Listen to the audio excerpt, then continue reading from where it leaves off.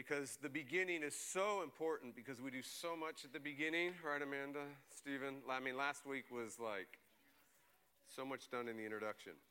Okay, why don't we go ahead and get started? TJ, we're good with sound. We're ready to go. Whatever that thing too. We're good with it? All right, great. Okay, I'm going to pray for us, and then this is going to be the practical part, but we're going to also establish a couple of things. So we've got 4 classes together on spiritual disciplines. We're going to establish what a spiritual discipline is today. Thanks to Stephen and I interacting was very helpful for me to think about that and for us, and to look at a little bit of the history of it, so that I got just chasing rabbit trails today, which was good. But we're going to do that, and then we're going to get practical today about how to listen to God, specifically with the Bible. And then next week, we'll take another layer, and we'll look at some others. But I'm going to go in a concentric circles out. So I'm going to do the most important ones, I think, from our tradition, would be good for us to implement in our lives. And then I'll certainly tell you, like I'm going to do today, all the ones that are out there.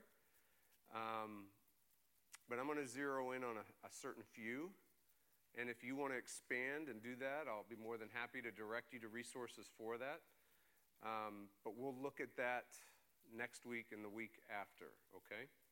All right, so let me pray for us, and then we'll get started. So, Lord, we thank you for this day. We thank you that you're our good shepherd, and you shepherd us all the days of our life to this moment now. You do make us lie down in green pastures. You do lead us beside still waters. You do restore our soul. You do lead us on right paths, healing paths for your name's sake, even when we must walk in valleys of deep darkness. And so for some of us, we're in those valleys, and we need you just like we do at the green pastures and the still waters and restful, peaceful places.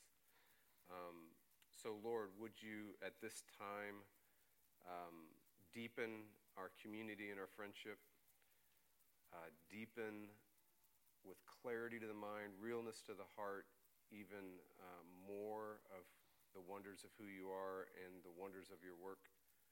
And then even on a practical level, talking about some of these disciplines of grace. We pray this all in Jesus' name. Amen. All right, everybody. Here's how we're going to get started. We're going to really start defining what a spiritual discipline is. So here's my first question for us. Here's my first one. That's actually going to be the second one. Remember, what is our goal? We're looking at a class on spiritual disciplines.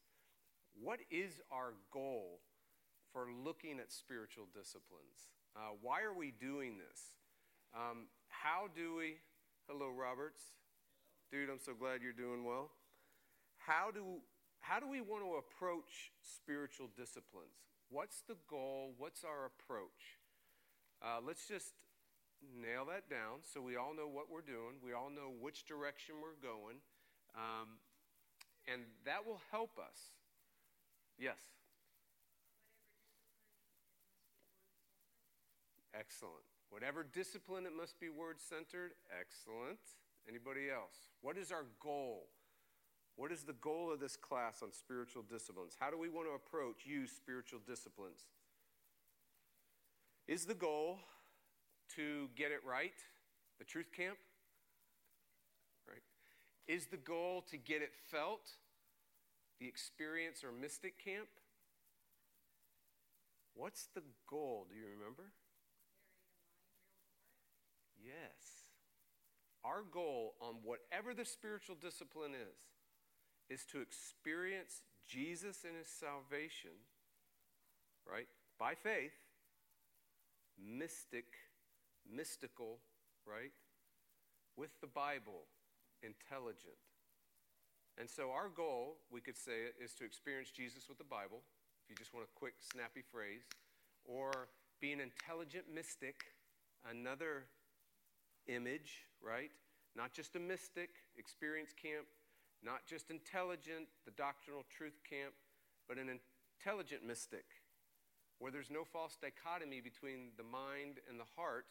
Or we could say the goal is to make Jesus and his salvation more clear to your mind, more real to your heart.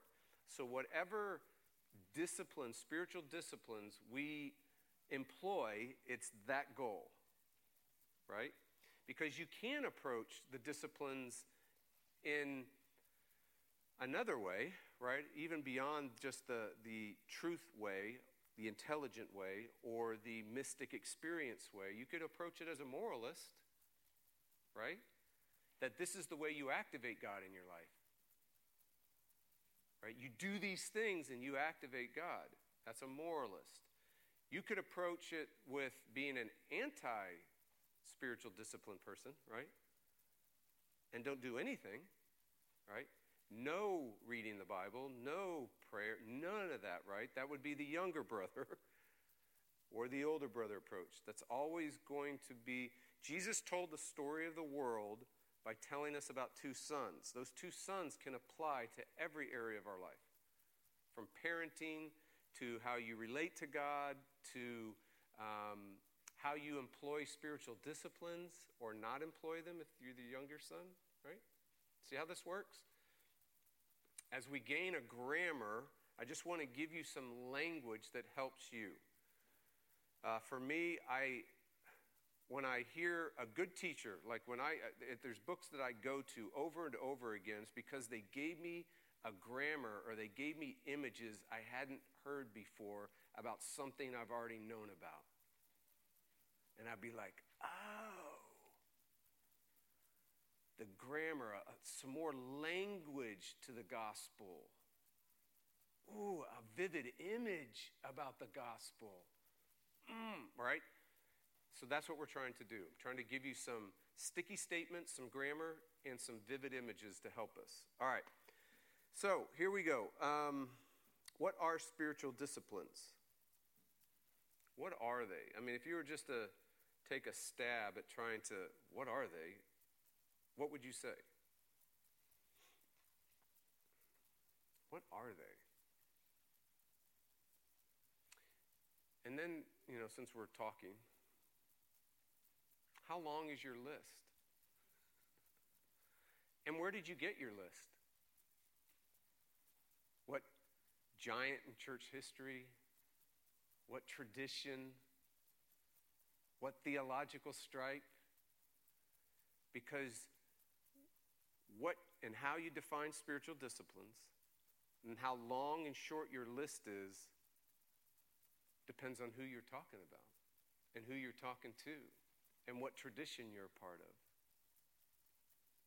So I'm going to give you the origin of it today, and then I'm going to give you our tradition, because that's the only one I think is the right tradition. Because we want to be right. All right. What do you think? What is a spiritual discipline? If you were to think about it, you would say, okay, a spiritual discipline is this. A spiritual discipline is that. It's not this. It's about this. How does this even happen? How do we even talk? Why are we even talking about spiritual disciplines? Steve, go, and then Pete. Some way of training your mind and your heart to be attentive to something that it naturally. Excellent. Some way to train your heart and your mind. I'm going to repeat this because I don't know if everybody can hear. Some way to train your heart and mind, right? In knowing God, the realities of Christianity, a relationship with Jesus. Pete? Yeah, I like the idea of training. I was thinking of practices, habits in mind. Excellent. Routines. Yes. Help to develop spiritual awareness, perception. Good, good. Dad? Patterns. Yeah. So exercises, practices, patterns. Excellent. Kind of a classic way is spiritual practices or exercises to form spiritual formation, to foster spiritual formation. That's the language today. So if you want to know what the language today is, everybody talks about spiritual formation, right? How are you being spiritually formed? What are your practices of spiritual formation? That's, if you go to seminary today, it doesn't matter if you go to a conservative one, a Bible-believing one, a moderate one, a non-Bible-believing one, across the board. It doesn't matter, liberal, conservative, any approach to the Bible, everyone has a spiritual formation class. Everyone. Isn't that interesting? We can't find unity on the Bible. We can't find unity on all these other topics that are most essential. But dadgummit, we are unified in spiritual formation, that it is important. Now, what spiritually forms you, that's up for grabs. But that everybody needs to be spiritually formed is not. I just think that's like so fascinating to me. So when I was in a spiritual formation class when I was getting my doctorate, and they were telling us, one of my friends was with me, and he was just, he said, I just couldn't stop laughing thinking of you doing this spiritual formation exercise. That they were asking us to just sit there in silence and listen to yourself. And so I'm sitting there, and I'm like, oh, this is hell for me. Right? Listening to myself. Why do I want to listen to myself? And he's over there just chuckling because he knows me, and he's just like, oh, my word, that's hilarious, Jeff. How did your listening to yourself go? Okay. Spiritual practices to foster spiritual formation. So how many are there? How many exercises, practices, forms, disciplines? How many ways to spiritually form yourself are out there? How long, how short is your list?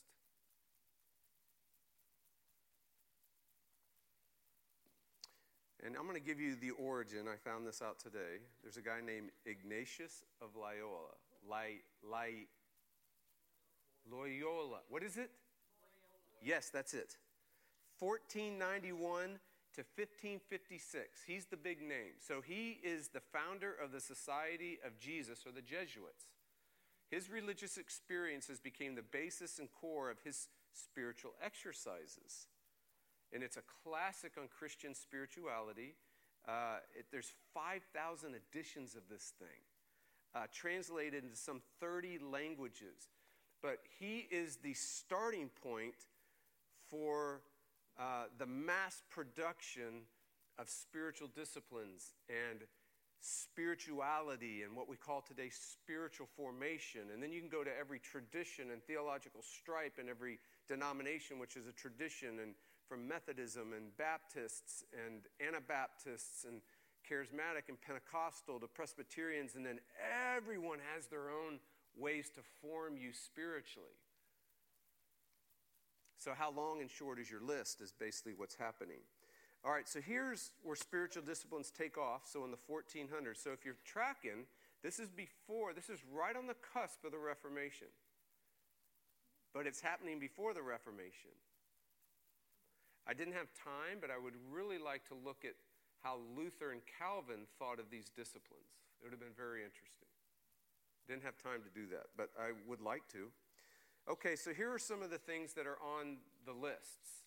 Okay, so here's the first spiritual disciplines consisted of things like these: Bible reading and Bible meditation and study, prayer, and vows. Now, there can be all kinds of vows. There can be vows of poverty. There can be vows of chastity. There can be vows to give certain amounts. There can be vows to abstain from certain things. There can be vows to do certain things. There's lots of vows, and you're thinking, well, what's the limit? There really isn't a limit. There can be a vow like of silence. There can be a vow to hold your tongue because you have a problem with your tongue. There can be a vow to fast for 3 days a week. Do you see how the vows can go as far as a discipline will allow it. If it can be a habit or an exercise or something that you find beneficial to your spiritual formation, that was beneficial to your Christian experience, it would become a vow. Okay? There's fasting, which I've already said. There's worship, public worship.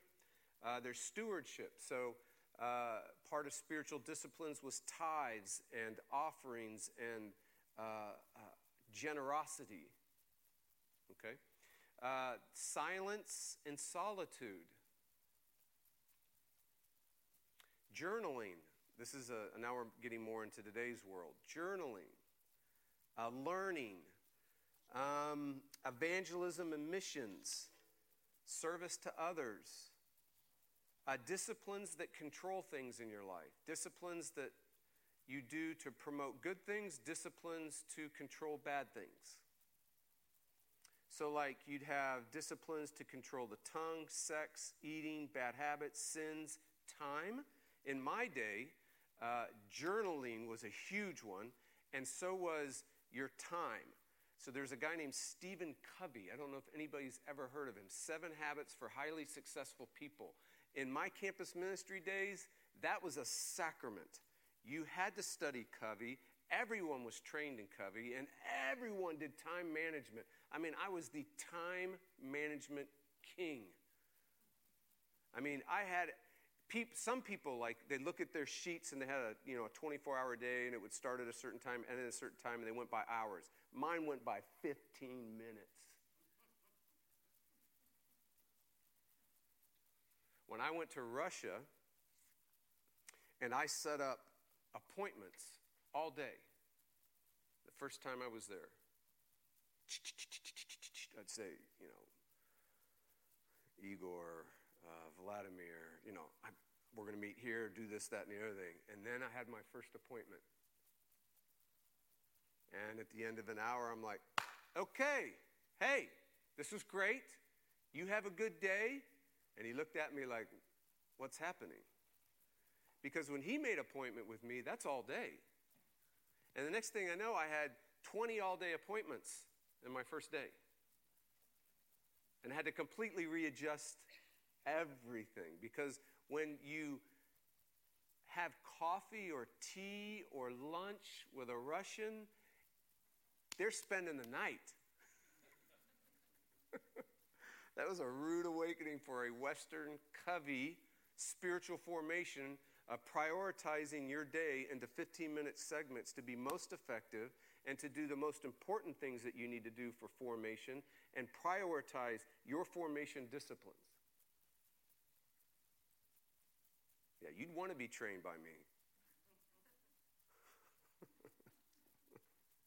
Oh, man, I just thank God the Lord saved me. Okay, catechism, family devotions and disciplines, disciplines of scripture memory, disciplines of remembering. So there's disciplines for, like, if you want to remember certain things in the Christian life. So there would be these liturgies of remembering that you would do.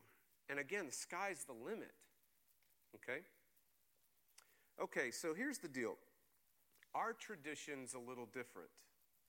That's, broadly speaking, what I just described, crosses from Catholic traditions to Eastern traditions to broadly evangelical traditions. All that stuff that I just mentioned.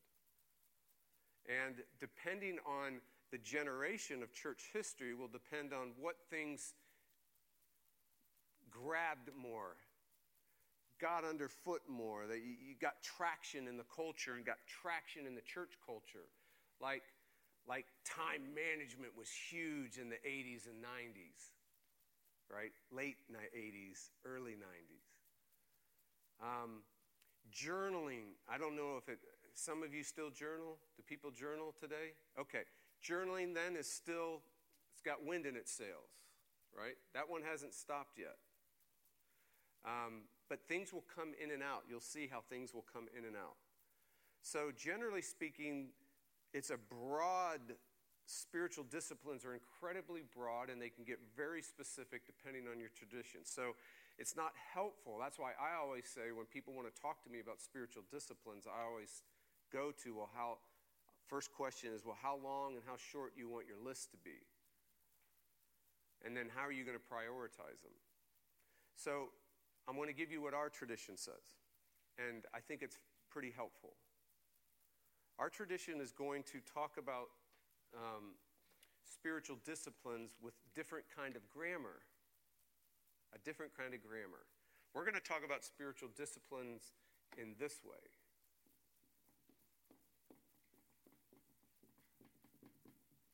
Okay? And then this means of grace has a big field of meaning. Big field of meaning that you can put subcategories in. Like one category is called the sacraments. That's under this. But it's going to be distinct from other categories. Does this make sense? The sacraments, and I'm going to add one more, and the word, especially, what? Yes. So not your quiet time. It's going to blow you away. I'm actually going to encourage you to do this more than have a quiet time. Completely. When I got this like completely revolutionized me, my spiritual formation. Do I have quiet times? Yes, whatever that means.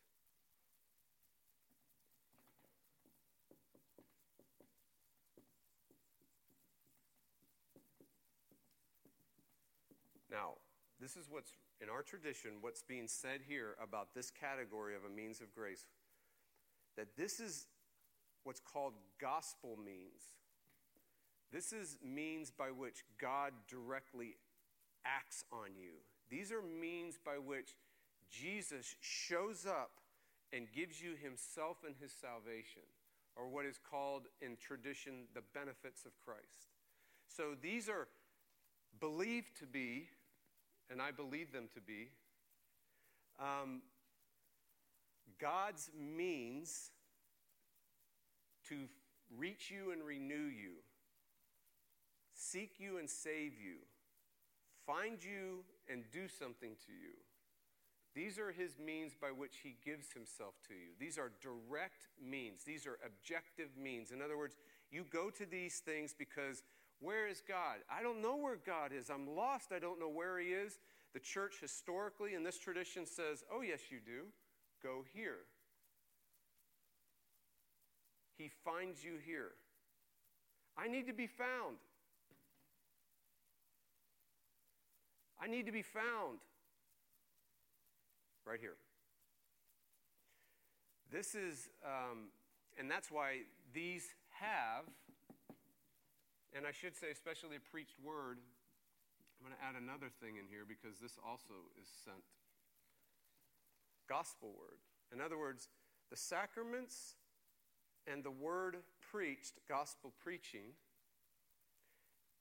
is the gospel being given to you. If you notice, all the sacraments are signs and seals of who Jesus is and what he's done. They have nothing to do with you.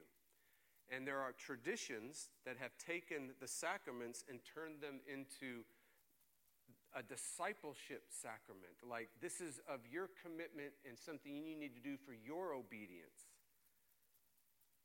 But in our tradition, these aren't your sacraments. These are his. These are a means of grace where Jesus shows up with his salvation to meet you, feed you, justify you, sanctify you, make you a healthy Christian, and make healthy churches. So do you see how radical this is? If this is a view of the sacraments and the word, but then you turn the sacraments into more of a badge of what you've done. You get baptized because you've made a profession, as opposed to baptism as something God does. Well, that'll determine, whether you baptize babies or not, definitely. And is the Lord's Supper a memorial of you remembering?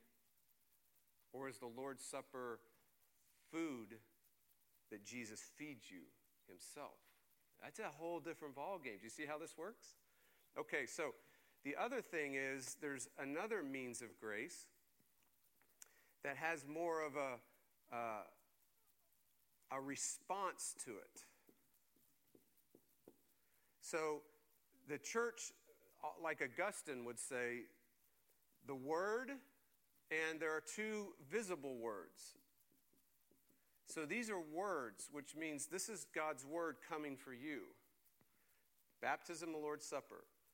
You got the preached word, you got baptism and the Lord's Supper. Visible, he called them visible words because they're objective. They're gospel realities.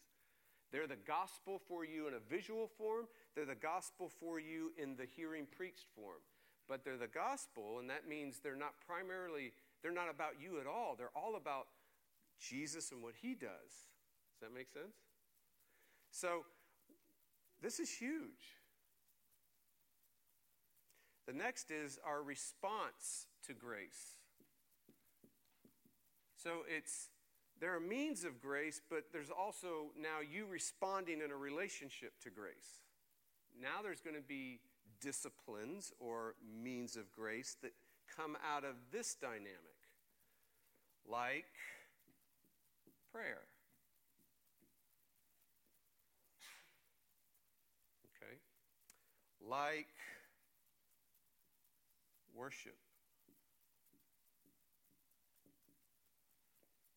And when we mean worship, we mean public. And notice how public worship carries these three, and then adds another, singing, and then adds others like some teaching, instruction. This would be your affirmations, your confessions, right? There would also be things like under prayer, like confession of sin. Do you see how that's why I'm saying it's like this has got a little more to it. But prayer, worship, friendship. I should do it this way. Just so we see it a little more clear. Everybody talks about fellowship, right? And buzzword community, and now we're trying to push in a little bit more, and those words are old. And when they're so overused, nobody knows what it means. Everybody talks about community. So what I want us to be thinking about when we start community, fellowship, koinonia, then you use the Greek as if that's going to help. I want you to think of redemptive friendships.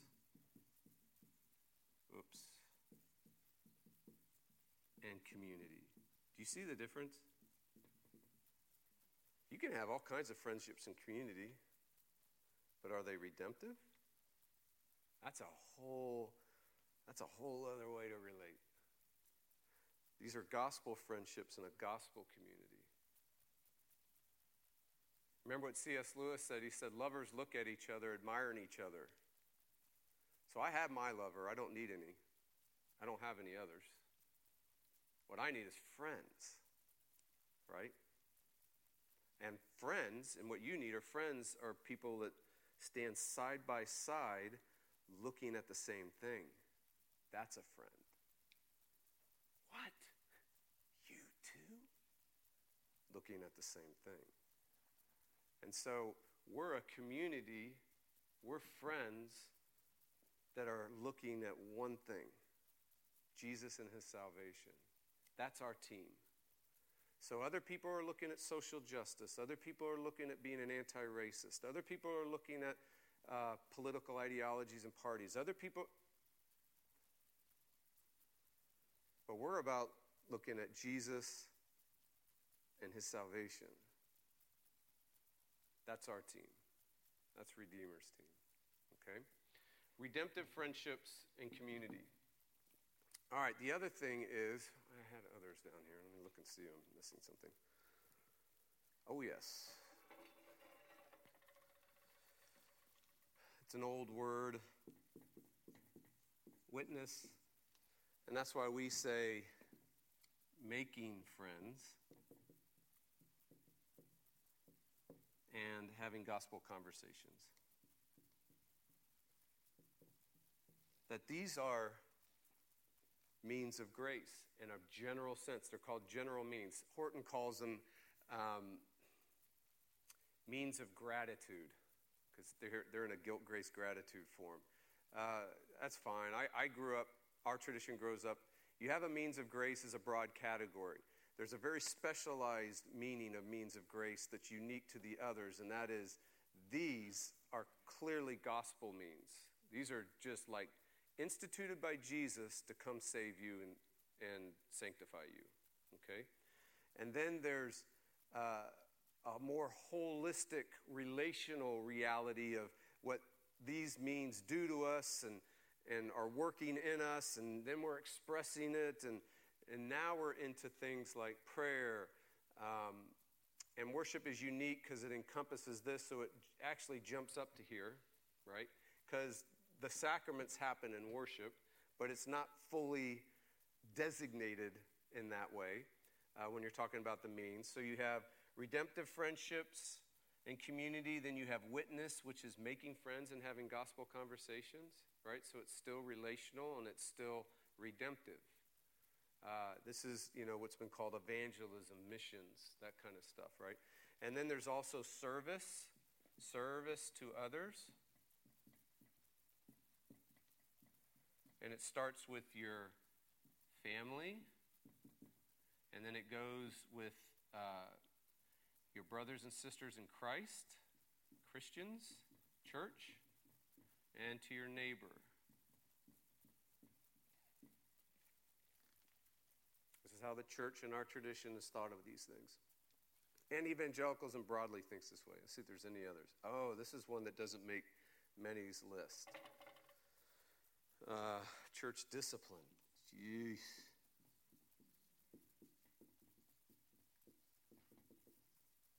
What's church discipline? Church discipline is Galatians 6. It's seeking to restore and recover. It's seeking those who get entrapped in their sin and need help. Okay? Anything here surprising or not surprising?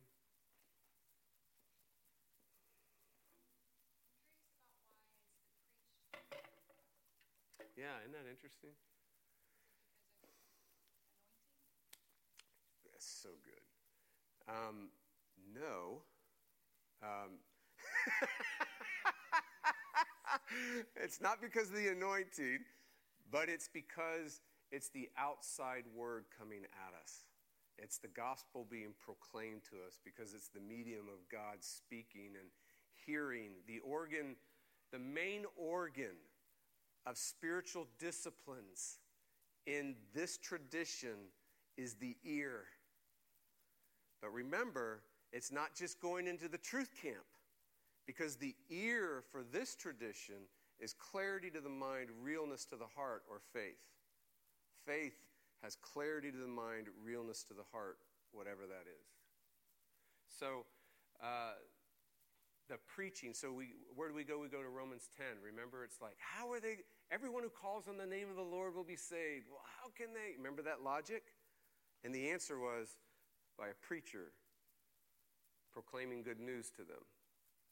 That's how. And by preaching good news, Jesus shows up. Remember, we talked about that objective or subjective genitive. Remember that good grammar lesson we had last week? It's a great question.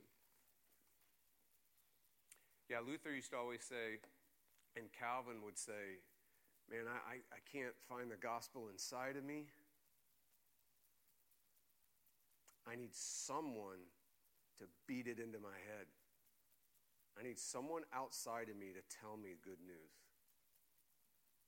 And the Spirit, and remember, and this is important too, the Spirit is married to these things, to this up here. So in that sense, it is an anointing.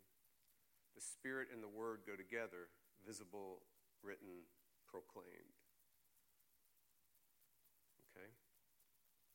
Now, the response, this has the word in all of its forms, and that's what we're going to look at today in our remaining time. So let's go ahead and do that. We got 20 minutes. I do not want to get caught again, like not getting done. All right, spiritual practices.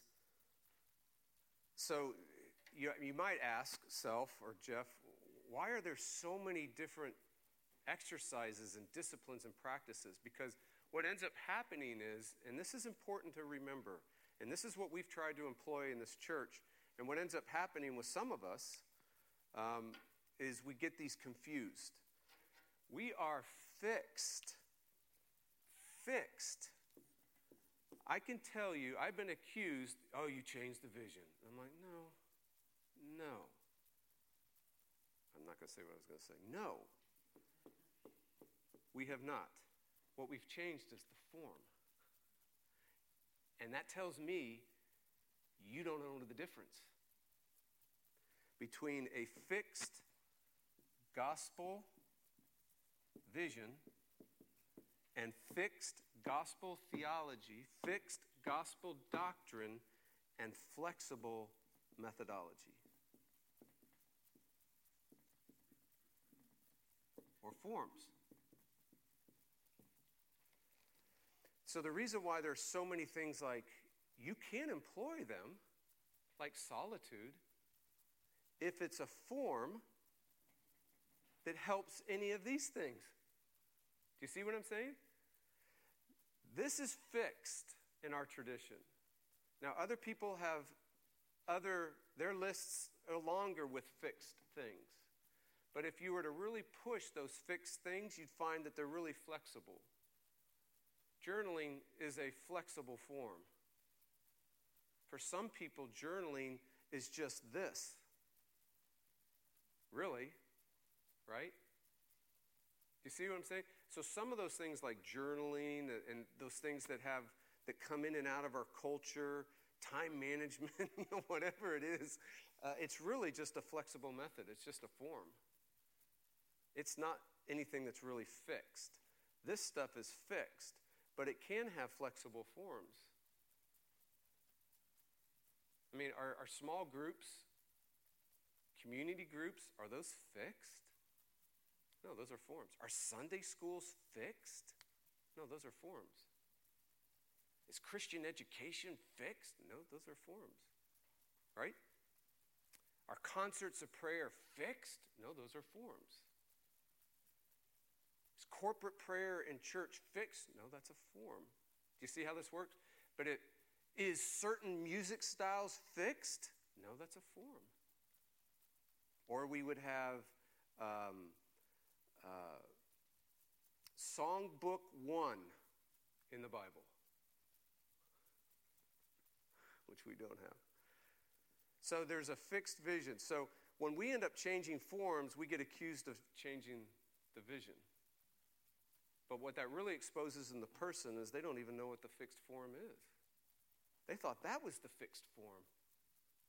And that's a classic. It happens all the time. It's like when you have a doctrine and you make an application of the doctrine, and then that generation understands that it's an application of the doctrine, but then their children take the application and turn it into a doctrine. And then by the third generation, there's no more doctrine, there's only this practice, and then nobody likes the practice because it's not effective in that generation. They throw out that practice and they get accused of being a heretic. See how this works? It's fun. Church is so fun. What's that?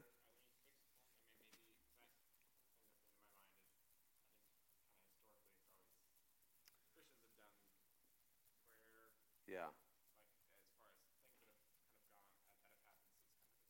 Yeah. Yes. Yeah. Yep. Yes.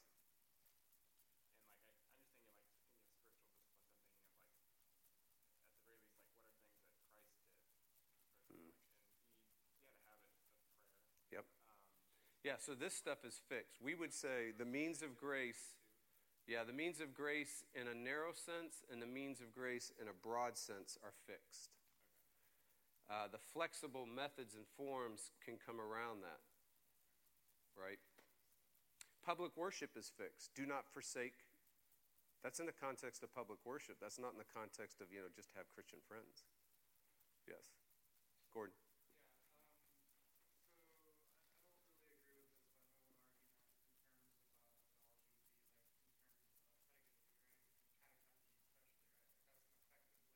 Yeah. Yeah. Yeah. Yeah, that's really good. Steve and I had an email conversation. It was so good. So, how do you know you have these fixed realities, right, that we want to have a part of our life?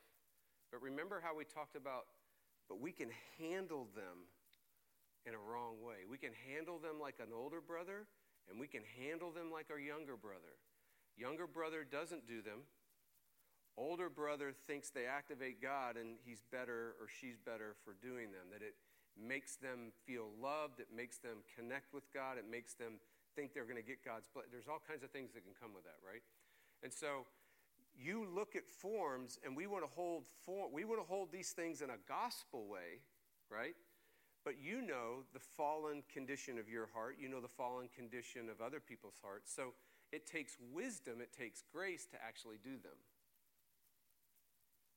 So what does that mean? Well, it means like when my kids spend 10 hours a day in school, and then they go to church and it feels just like school, I'm going to blow that up just for their sake. I'm going to blow it up because I don't want them, by the form, by the mere place in their life, to think church is another academic exercise or duty. So what am I going to do? I'm going to toss out the catechism and I'm going to read the Jesus Storybook Bible to them. And I'm going to give them, hey, let's fill in a beautiful pictures and grammar of Jesus. And then they start asking me questions. But Dad, and now I bring in the catechism questions. But I bring them in not by saying, have you memorized question number 3 yet? While we're driving to school, hey, tell me number 3. Oh, you got the therefore thou wrong. It's going to be more like, Ty asked me this, and he hasn't been catechized. I haven't even catechized him. He asked me, Dad, so does God have a body? Why can't we see him? Like, why doesn't he have a body? And I'm able to talk to him about that and then say, but he actually did have a body. And because he had a body, you're saved. Because if he didn't have a body, we're not saved.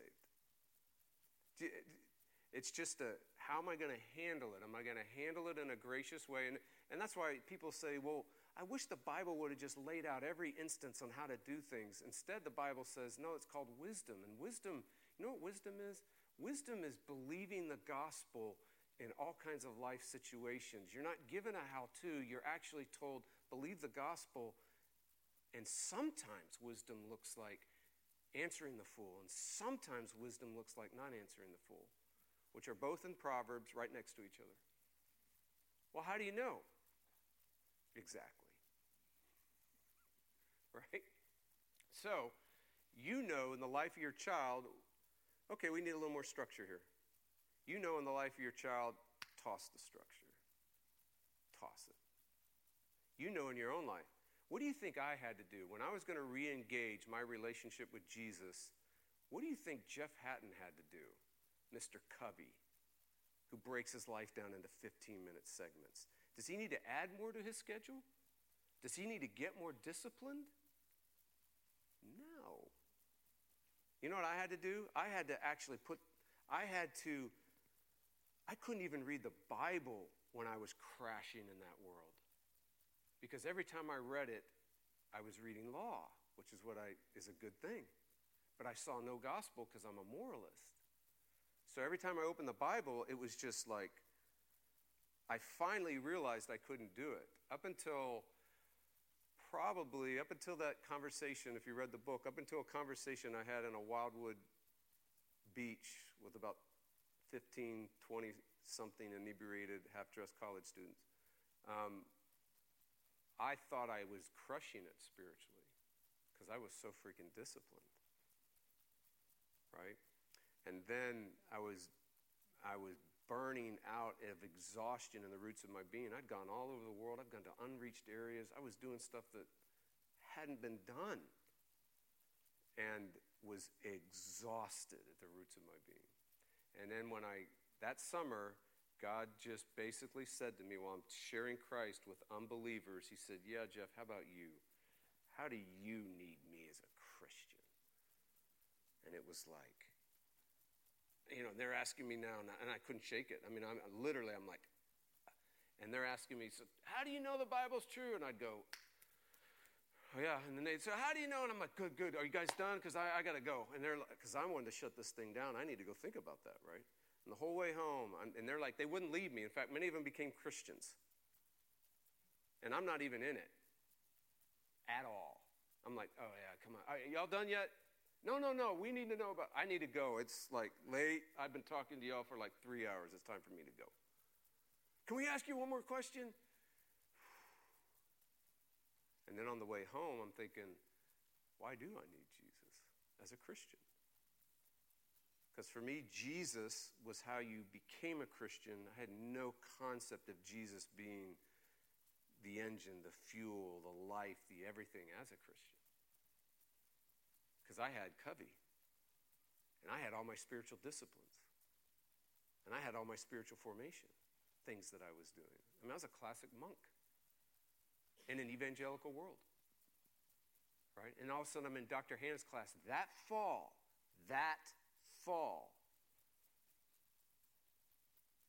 gospel, and I was just fed up with it.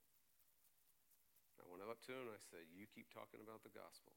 I even did that. I think I might have made a face at him. I would like to ask, do you remember, did I make a face at you when I said gospel? Gospel, Dr. Hannah. Do you mean evangelism? And then, the classic line. Many of you have heard it. Jeff, do you know what my philosophy of teaching is? No, I do not. If you throw a brick into a pack of dogs, the one that yelps is the one you hit.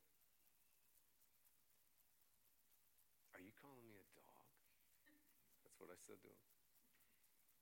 And then he said, Jeff, listen, the gospel's for pastors too. For Christians, dude. And the gospel's not what you do. You don't do a thing. It's what someone else has done for you. And because it's done for you, it's your life. It's everything. And somehow, he started giving me a grammar of the gospel, talking about gospel in ways I never heard before, never understood. And the roots of my being are being, made alive again. So you got to know where are you in this process? Some of you need to, take the pedal off the stuff. You need to take the pedal off all these things. And that's what we're going to do. What I want to do tonight in our remaining time, I want to absolutely share with you what revolutionized my approach to the Bible. And how did I rebuild my relationship to the Scriptures? How did I rebuild a relationship with God in a whole new way now? So here's what we're going to do. We're going to call this, I'm going to do practical. I got 10 minutes, and it's always like I'm right here at the end, and I didn't get to daggum practical stuff. Here we go. So you're going to have to bear with me, and we're going to do this. I'm skipping that. Nope, we're skipping that. We're getting rid of that. I'm not doing it. I'm going right to the practical. You ready? Practical listening, being a good listener. I want you to have in your mind, I'm going to be a good listener. So the first thing I'm going to do, I'm going to hear Luther yelling at me, shut up and listen. That's what you're going to do. You're going to start your approach to the Bible now. When you open your Bible, shut up and listen. You're going to hear Luther's words. He's encouraging you, shut up and listen. It's not about you making something happen. It's not about you finding God. It's not about you mastering the text. It's not about you reasoning and mastering and controlling what's happening in the Bible. It's not about that at all. It's about you shutting up and listen. So, how do you listen? Here's some things I want you to think about, and then I'm going to give you some absolute practical ways to do that, okay? Here's what I want you to think about. Oh, I'll take too much time. Let's just say it. Come to the Bible as a listener. come to the Bible with empty hands. Empty your hands. Don't come to the Bible with anything in your hands. Don't come to the Bible with your prayers, your petitions, your confessions. Empty your hands and come to the Bible to listen. Don't come to the Bible with, I got to bring this, whatever this is. Come to the Bible with empty hands. Come as a listener. Come to be spoken back to life again. That to me is everything to me. I get up in the morning and I'll look at the text. I got a way that I'm reading and I'm like, oh God. That's the first thing I say. Oh God, speak me back to life again. That's it. That's all the prayer I have. And then I read. And I read. And I read. And I just listen. It's one of the most freeing. It's the most liberating. It's like, it's not on me to keep my relationship with God going. It's not on me at all. Help me listen. Maybe that's a second prayer. Speak me back to life again. That's my prayer. And that's all I pray when I open the scriptures. That's it. So I don't have a, Jerusalem prayer book of praying for the world. I don't have any of that stuff. Expect to learn how to listen.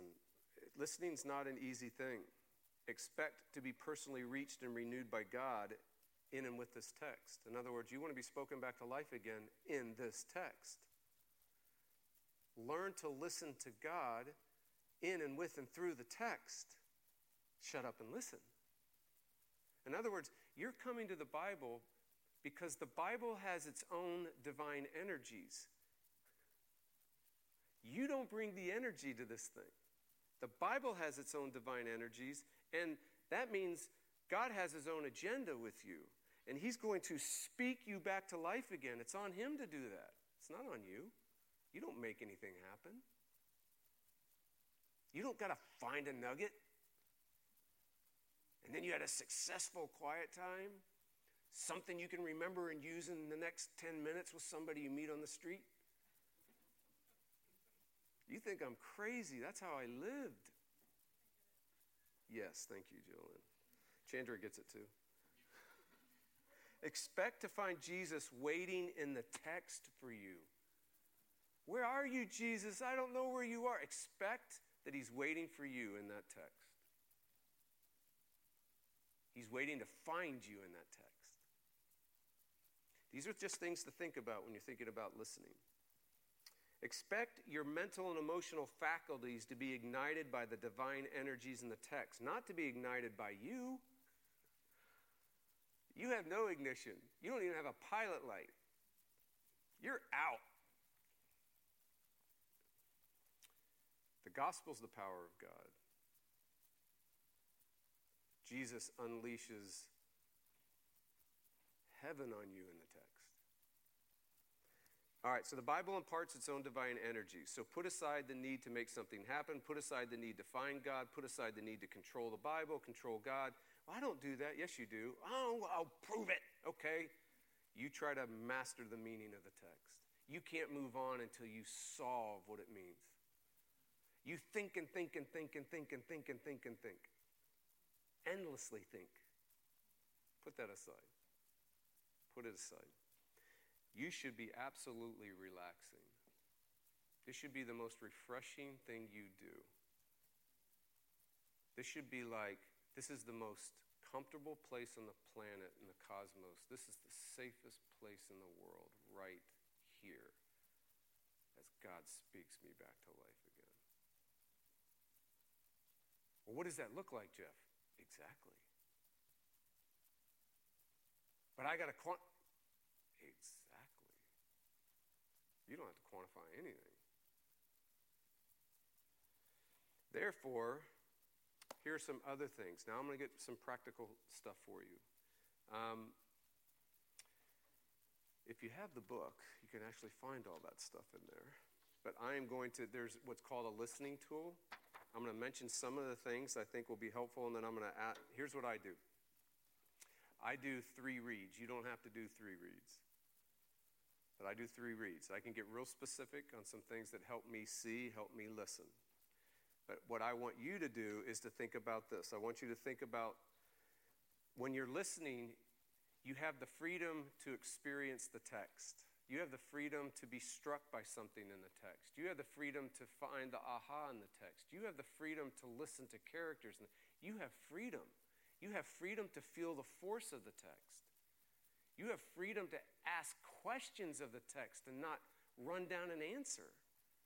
You have freedom to think about, why was that said in the presence of God? Because your listening, your thinking is in the presence of God.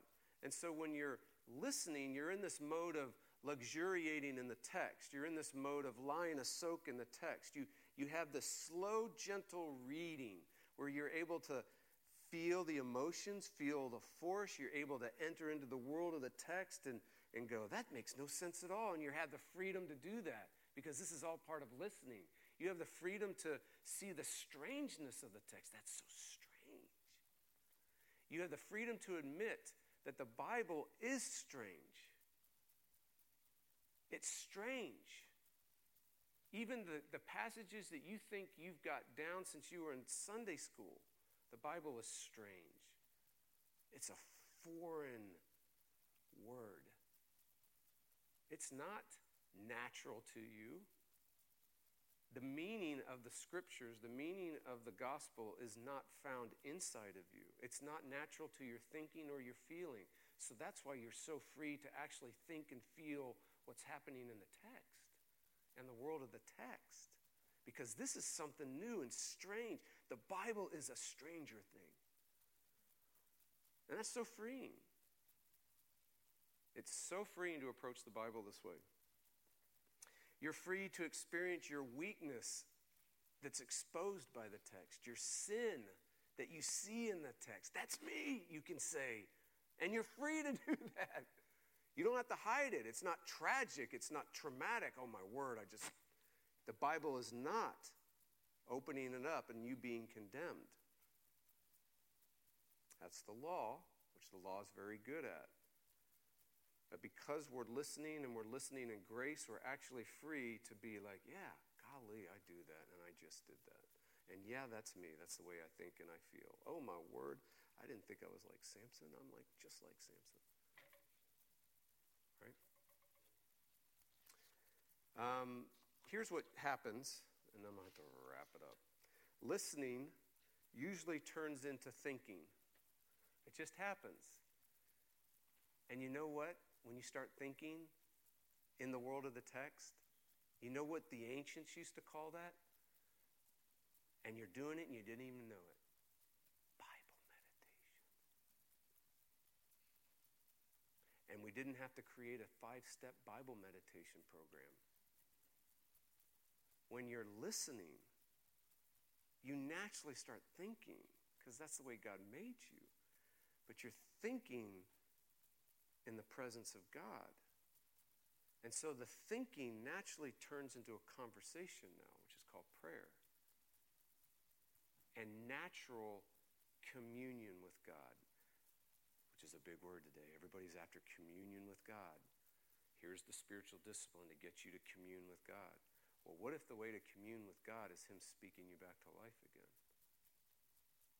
And as you're being spoken and you're thinking and listening and you're thinking, now you're thinking in the presence of God, you're doing scripture meditation. Holy cow. And then now you start talking to God about what you're thinking about while you've been thinking about it in front of Him anyway. And you're praying and you're experiencing God, Jesus in the Bible. Just like that. Just like that. That changes everything. I had a methodology for every single one of those things. I hated it. Absolutely hated it. It's just like Luther. I hate it. Hate you, God. This sucks. Can't do all these things. Right? But grace, I love you, God. But this is love, not that we love God, but that he loved us. Oh, now I love you because you love me. Right? If I don't get that straight, the gospel gets that straight for us. Okay, I have to end. There is other practical things that I do, but that's basically it. So for right now, what I would say to y'all, you open the scripture. You know, do you want a reading plan? Sure. You know, what do you do, Jeff? Well, I usually do like I preach. I usually alternate between an Old Testament and a New Testament. So let's say if I'm reading in Romans, one day I might read Romans and I just start systematically reading through Romans, right? And then the next day I might be reading the Psalms at the same time, and I kind of go back and forth. Old Testament, New Testament. Sometimes I'll read all of Romans and then read all the Psalms. Or one day it's Romans, one day it's Psalms. I don't have a real fixed plan, but I do know I generally, and then it's like, what do? Well, I get up and I say, oh, God, speak me back to life again, and then I read. Well, how much do you read? Well, sometimes it's like a word, because now I'm like, what? Now I'm like thinking and asking questions, and I'm talking to him about that. And that was it? Yep, that was it. Sometimes it's a paragraph. Sometimes it's a sentence. Sometimes it's one story if I'm in a narrative.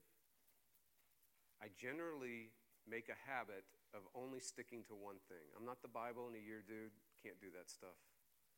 Well, how long do you read? Well, because they make you read so much, which is fine, right? But I'm a one-idea dude. I'm a one-story dude. I'm a one-thought unit dude. And so what does that mean? Well, it means for me, like if I'm in stories or narratives, I'm just going to read one story. I'm not going to read two in a row. I can't think about two stories at the same time. Can you? I mean, we just get going to the demoniac, and now I'm with a woman that touches Jesus right beside each other. I can't do both of those. No. Because by far, if I'm listening, I can't get that far. I never get that far. If you're in a Proverbs, like, you're going to read one thought unit. So generally, you're going to see one idea they're talking about. Well, how do you know the ideas? Well, they're either going to tell you or they're going to give you an image. And so you think about the image. You're listening to the image. You're listening to the words. If you're in a psalm, it's generally one psalm. It's generally one psalm. But some of the longer ones can be broken up. You can see it. It's naturally broken up. So maybe I only get 1 through 6 on this one. If I'm in history, I'll usually, if it's a long history that involves like 5 chapters, I'll just do, this one's talking about the setting, so I'll just read about the setting. That's it. But you're listening, and then you're asking questions, and you're feeling it, and you're stepping into it. And so what I do is I have 3 reads. The first read is for me. It's just whatever I want. I have no agenda. It's just I'm reading for me. I'm reading to be fed. My second reading is I want to go into the world of the text. I want to listen to the world. One, I'm just listening. It's just, well, what? No expectations. I'm just listening. It's be spoken back to life again. Well, what happened? Well, today, nothing. Oh, well, right? Second read, I'm going to read to the life of if I'm going a little more in depth into this text, I'm going to read the life of the world of the text, what's going on in the world. Third read, I'm reading for other people. In other words, I'm thinking of other people when I read this text. And then I start praying for them. That's it. So maybe 2 verses I read and I thought, and it fed my soul, and then I read those 2 verses again, and it's like, oh, what's going on in the world of this text? Oh, I'm paying attention to what that person said. Ooh, boy, that person didn't like what was said. Right? That's my second read. Third read, I'm reading this for Nancy. I'm reading this for my kids. I'm reading this for you. And then I need to pray for I need to pray about this. Oh, my word, what about that? Oh, yeah, this bothers me. I got to pray for this. See how this works? That's it. Amen. Go in peace. Go get your kids because I'm in trouble.